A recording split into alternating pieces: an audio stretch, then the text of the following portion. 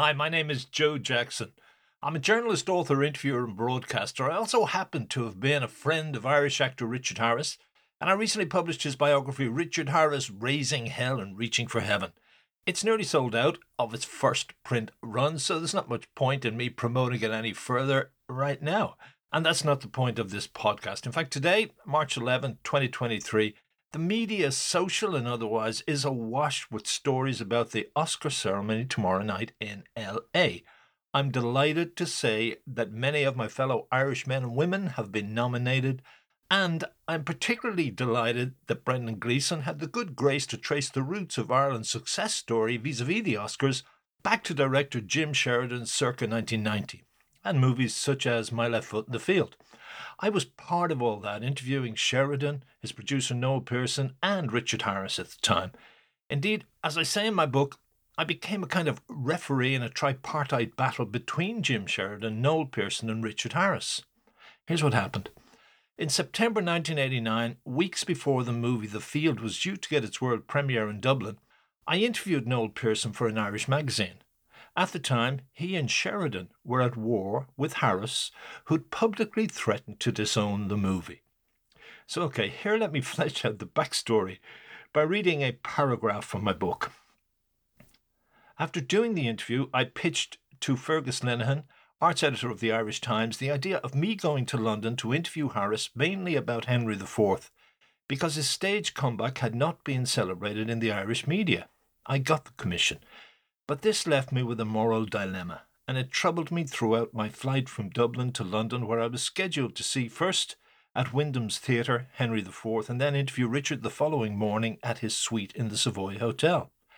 The Irish Times interview would be published the following Saturday, 2 days after the Pearson interview appeared in Hot Press. If I gave Richard a right to reply to Pearson's quotes, it would be clear to Noel Pearson and Niall Stokes, the editor of the magazine, that I'd read to Richard part of the typescript before the article went to press. Even so, by the time the plane landed at Heathrow, I had decided to show Harris the quotes. Part of the quotes, or one of the quotes I was referring to, is as follows. This is Pearson. This is Joe Jackson reading Pearson. Harris was never in the editing room, and regarding what he said in the British papers when the film opens, he's going to say he said none of that. Anyway, it's ridiculous. He has no power, moral, legal, nothing to change the film. He saw The Field once and made some comments as an actor which we listened to, and he's changed his tune. Harris has a chance of doing very well with The Field, so I had to tell him recently, cool it. He keeps going on about the Academy Awards, and I have to say, let's stop thinking about that. It'll happen or it won't happen. Just be happy you did a fantastic job. Harris is a big child. I showed him the film last week, and he was so moved by it he cried, and then he hugged me. As for disowning The Field, he's now totally supportive and said he's fine to promote the film for 6 months if I want him to. By the way, apart from telling the British media that he was disowning the film, Richard Harris also gave an interview to an Irish newspaper in which he said that Noel Pearson is, quote, a great man, a very good producer, a wonderful deal maker, but he's not an artist. If he were an artist, he'd be a director. And that was bound to incense Pearson, if only because at the time he was the artistic director of the Abbey Theatre. How could it not piss him off? After all, Harris was claiming that the artistic director of Ireland's National Theatre knew nothing about art. Enter Richard Harris, stage left. Okay, the next question was just in relation to your potentially damning comment about him. Remember your quote to Deirdre about the difference between great men and ordinary men, and I think artistic talents versus pedestrian. I'm amazed. I mean, I don't see why he should be. I didn't understand at all. I said he was a great producer. Yeah. But isn't that what he is? You said he was a great man. Yeah. A very good producer. Yeah. A wonderful deal maker. Yeah. But he's not an artist. If he was an artist, he'd be a director. Did I say, but he wasn't an artist? But he's not an artist. Right. Why does he want to be? Why do people have a compulsion to be everything? He's not. Jim is the artist. Right. Jim made the movie. He made the deal. Also, it was also Noel Pearson's idea to make the movie, which is good. Right. As producer's function. Right. He cast a lot of it, which is the producer's function. Right. He didn't make the movie, but he made the deal. He's a very, very shrewd, very brilliant producer. Why did they want to be everything? Right. I quite willingly say to you, I'm a marvelous actor. I think I'm a very good director. I'm a lousy producer. Why do we want to be everything? Why do we need to be canonized as well? Right, so you don't hear his answer. Yo. Yo. No? Yo, no. Oh, yeah, go on. Smiles, just say we were having a difference of opinion at the time. Harris has a chance of doing very well with the field, so I had to tell him recently to cool it. He keeps going on about the Academy Awards, and I have to say, let's stop thinking about that. It will happen or it won't happen. Just be happy that you've done a fantastic job. Now, I would like to answer that in this article. You show me one newspaper article in which I've used the word Academy Awards. You show me one article in which I have said I've used an Academy Award expression about Hope's Academy. I've never mentioned it in any member of the press. Show it to me if you like. Right. I've never. They have. I mean, they've damned me about Academy Awards. It's the reverse. I keep telling them, I suppose it's good for the picture, but it doesn't mean anything to me. He tells me I'm doing good. I don't give a shit if I never worked again after it. They know that.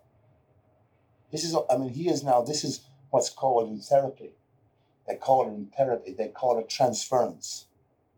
All right, I know what you mean. They call it what his fears are, he puts into somebody else. I've never mentioned Academy Awards. I couldn't care less about Academy Awards.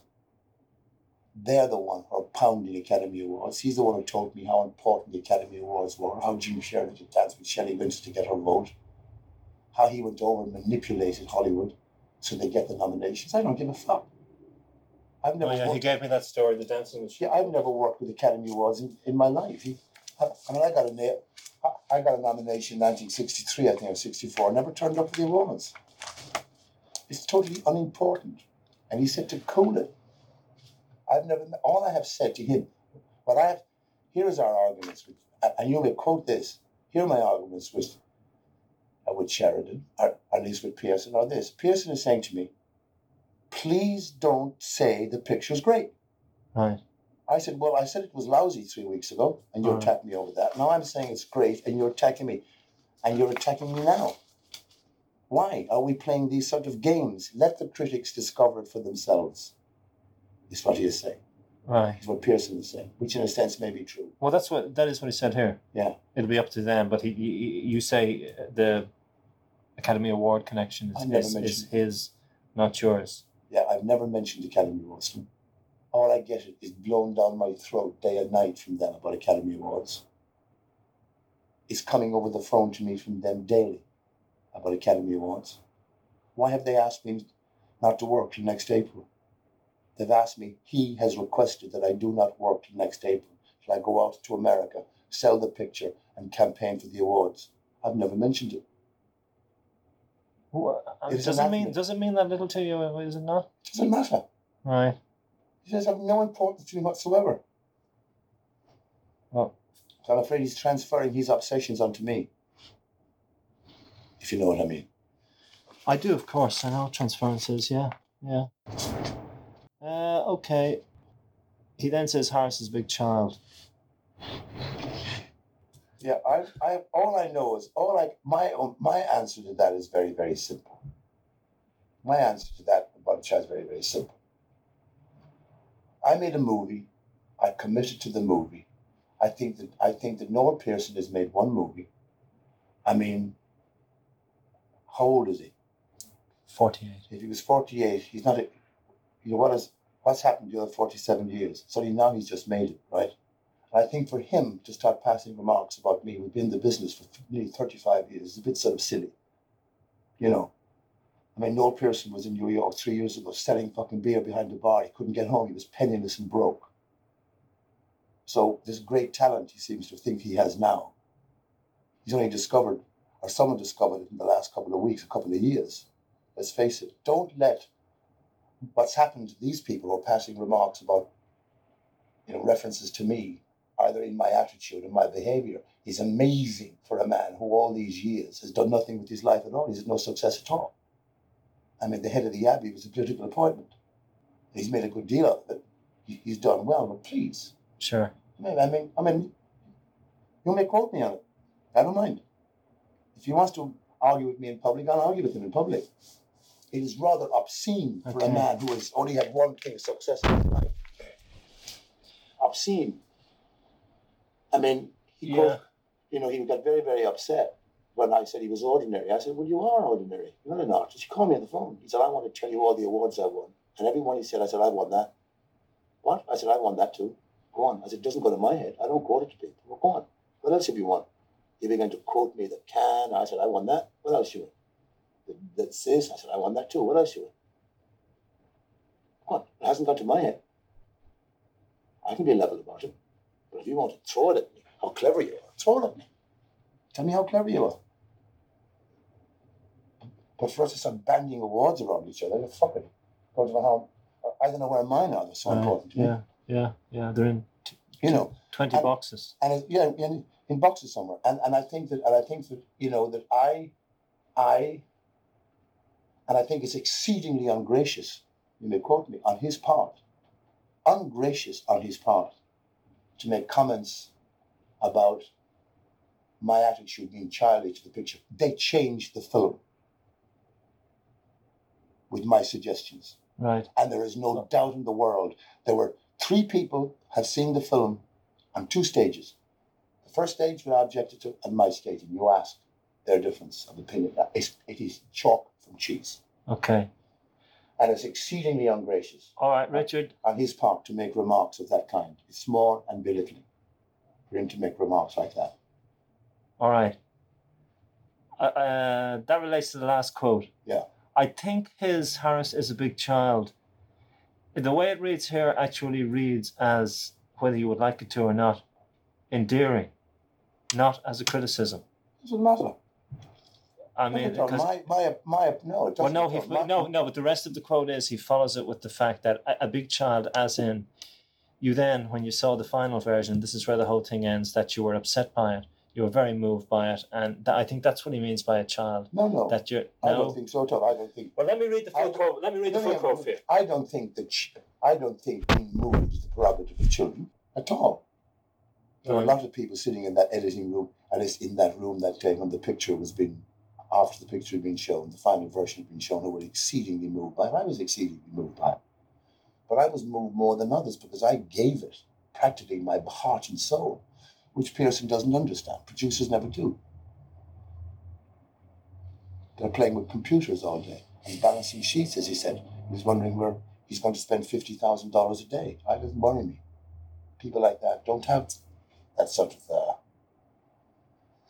elastic or elasticated emotion I mean, that's my gift as an actor. I have it. I use it when I want to use it. The elasticity. Yeah, the elasticity. But all right. I would certainly tell you this. I certainly was not moved at the version of the movie I saw 8 weeks ago. Right. Not at all. You were moved to disown. Okay, well then I think this is causing you unnecessary aggression. No, it's not. I don't want to be upsetting at this hour of the night. You're not upsetting me at all. I'm answering it. I'm answering with passion. I'm not upset in the slightest. I should sleep my 12 hours tonight without any fucking. But I do say, for the advice from Noel Pearson, is that, don't let anything go to your head. Hollywood, you're as big as your last success. Sure. You're as big as your last flop in Hollywood. Many people in Hollywood had one gigantic hit. Michael Cimino, for instance. What's he done since? Yeah. Don't let it go to your head. Don't think that because you had one hit, you know it all. Hi, Joe Jackson here again. I thank you for listening to this edition of, Richard Harris makes me laugh. I don't think that particular quote or his response there would bring a smile to the faces of Noel Pearson or Jim Sheridan. And Jim, unfortunately, is not happy with a part of my book. But this is Joe Jackson. I thank you for listening to this particular edition of the Joe Jackson Interviews podcast. If you want to read some of my articles, check out my website, joejacksoninterviewer.com, and my book, Richard Harris, Raising Hell and Reaching for Heaven, is still available as an ebook and on certain websites such as Amazon, Amazon.com, Amazon UK. There are some hardback editions available. Likewise, in terms of perhaps your local bookstore. Thank you.